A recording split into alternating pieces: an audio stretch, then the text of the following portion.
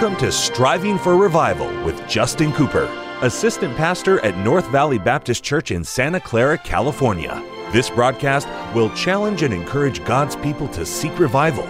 We pray you'll be blessed as you listen to Striving for Revival. Welcome to the Striving for Revival radio broadcast. This is Pastor Justin Cooper coming to you today from the KNVBC studio at the North Valley Baptist Church here in Santa Clara, California. What a pleasure it is to have you join us for the broadcast today, and what an honor is mine to take the King James Bible and share with you some eternal truth from the very Word of God. I hope you're having a great day today. I hope you've spent some time studying your Bible, spent some time in prayer, and then before the sun sets, try to find somebody you can share the gospel with, and every day do those three things and just advance in your personal life and try to advance the cause of Christ here in our generation, and I believe God will be well pleased with that. I sure appreciate you taking time out of your busy schedule to make this broadcast a part of your day. I don't take that lightly, and I don't take it for granted, and I'm praying today that God will speak to your heart in a personal and powerful way, just unmistakably. Now, I don't know where you are, and I don't know what you're going through. I don't necessarily know what your need is at the moment. But aren't you glad that there's a God who knows all about it, the end from the beginning? Before we even know our need, God has what we need, and thank God for Him. He's a loving Heavenly Father. He says, casting all your care upon Him because He cares for you, and we can trust Jesus to know all about it, and I'm glad He cares all about our struggles. He'll guide till the day is done. And I'm praying today God will meet a need that you have. I don't know if you're riding down the road. Maybe you're at home. Maybe it's your work. Maybe it's a day off, but you're listening to us. I pray God will just snug up tight to you, and you'll snug up tight to Him, draw nigh to God, and watch what happens. And I promise you this, you'll be blessed because of it. Now, we're in Acts chapter number 8. This will be our second study in the 8th chapter, and you'll remember that Stephen has been martyred for the faith. At the end of chapter 7, a young man was standing there consenting to that stoning named Saul. Saul is an employee of the Roman government. He's also a rabbi. He's a Jew employed by the Romans. He's a Roman citizen. But Saul is anti the gospel, anti the cause of Christ. Saul is employed, in fact, to snuff out the gospel light. He's shutting down churches and imprisoning Christians. He is taking these believers of Jesus and bringing them before the council. And the Bible tells us that he was there to lend his amen to the stoning of Stephen. Now remember how ravenous that council got. They gnashed on Stephen even with their teeth. Just a horrible display of how deep down sin will drive an individual. Now in the beginning of Acts chapter 8, the Bible told us there was a great persecution against the church at Jerusalem. And that persecution, instead of stifling the work of God, spread the work of God. Like sparks from a fire, the gospel began to go into places that it had not gone before. Acts chapter 1 and verse number 8 tells us they were to go to Jerusalem, yes, but then Judea and then Samaria, and eventually the uttermost. And here we find them being scattered. God, almost like a mother bird shoving the baby bird out of the nest so it could spread its wings and fly, uses persecution providentially to propel the gospel further. And we're going to see it now, a man named Philip that'll take the gospel to a place called Samaria.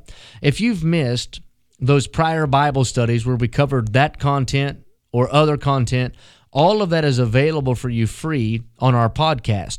Our podcast is found wherever podcasts are made available. Just go there, type in Striving for Revival, hit subscribe, and then you'll have instant access to all of the Bible studies that we have done. And my prayer is that'll be a help to you. I know how life gets. Excuse me. Sometimes you get busy, and you might not be able to tune in on the radio, but you can always find us when you have the time to tune in there on the podcast. You can open up your Bible, take notes, and follow along, and maybe that'll be a help as we study our Bibles together. Now, we're going to begin in verse 5, speaking about this man Philip. It says, Then Philip went down to the city of Samaria and preached Christ unto them.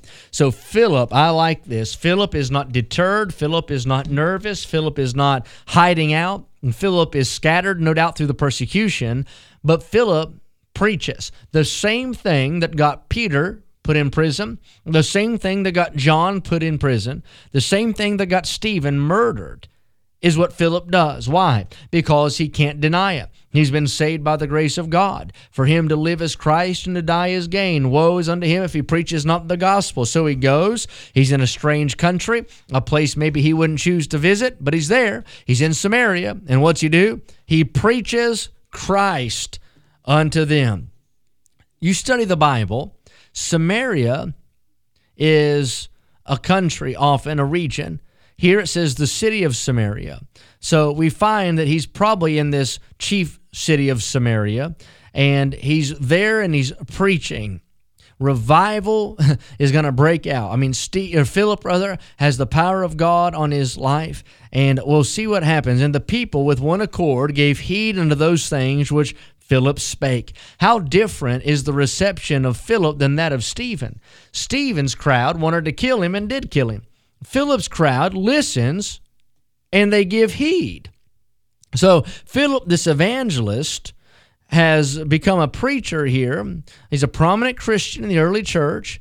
He is also included in that list, if I'm not mistaken, of deacons there in chapter number 6, where it talks about, Philip right there, Philip and Stephen. So we have these early deacons going out and preaching the gospel. They're not just sitting around telling the preacher how he ought to do it. They're out there doing it themselves. Oh my, I like that. And so Stephen and Philip are preachers. Philip's here in Samaria. He's preaching. The people listen. They give heed unto what he's saying. And let's continue on here. The Bible says the people with one heart gave heed unto those things which Philip spake, hearing and seeing the miracles which he did. Now remember, those kind of things would accompany the ministry of these early preachers and apostles, because the book of Acts is a transitional period. It's a historical record, but it's a record in which we can learn about church history, but we don't really gain a lot of church doctrine for this dispensation out of the book of Acts. We can see some things in embryonic form, but remember, they don't have a completed New Testament. So God is using signs and wonders. Why? To validate the ministry of his church to the Jews, to preach to them, and also to validate the ministry to the world. An evil and adulterous generation seeketh after a sign. The Jews require a sign. So these miracles are being done. Philip is preaching. The power of God is on his life. By the way, that's a common denominator of all these early preachers. They have the power of God. By the way, that's something every preacher today can have, the power of God. The power of God to preach with power, to win souls, and to serve Jesus Christ. The power of God's on their life. Verse 6, and the people with one accord gave heed unto those things which Philip spake, hearing and seeing the miracles which he did. Here's what happened. For unclean spirits, crying with a loud voice, came out of many that were possessed with them, and many taken with palsies, and that were lame were healed.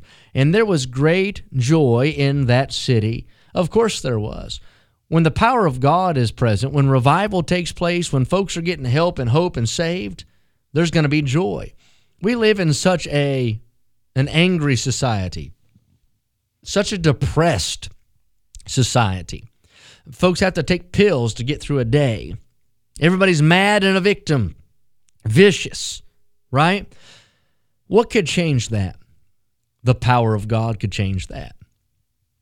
I'm talking about in the life of the Christian and also out there in the world at large. If we could see a manifestation of the power of God through a Spirit-filled Christian, a church in revival, I tell you, there'd be joy bells ringing once again. Philip goes to this place, a strange place, no doubt to him. People are a little bit different. Their customs are different. Their religion is different. You know, the Samaritans were a mixed breed of Jew and Gentile. Their religion was paganistic Judaism, if you will. A lot of things mixed up and messed up. Philip's driven there, and he preaches Christ. God moves in a powerful way. These unclean spirits come out of people. Folks who are broken and crippled, they're made whole. It's a good visual, physical picture of what the gospel does to a broken heart, broken soul. And there's great joy as a result. We ought to be, and let me just stop and say, we ought to be fervently praying for the power of God on our life. We ought to be praying for the power of God on our pastor, our preachers. You preachers, we ought to be praying for the power of God in our preaching. We ought to pray that when we have church, that God shows up, that the Holy Spirit is evident in that thing, that people can hear from heaven. Why? Because if not, there's no hope and there's no joy. But if we could have the power of God, I'm talking about biblically being filled with the Holy Spirit of God, God could have liberty and right away to move.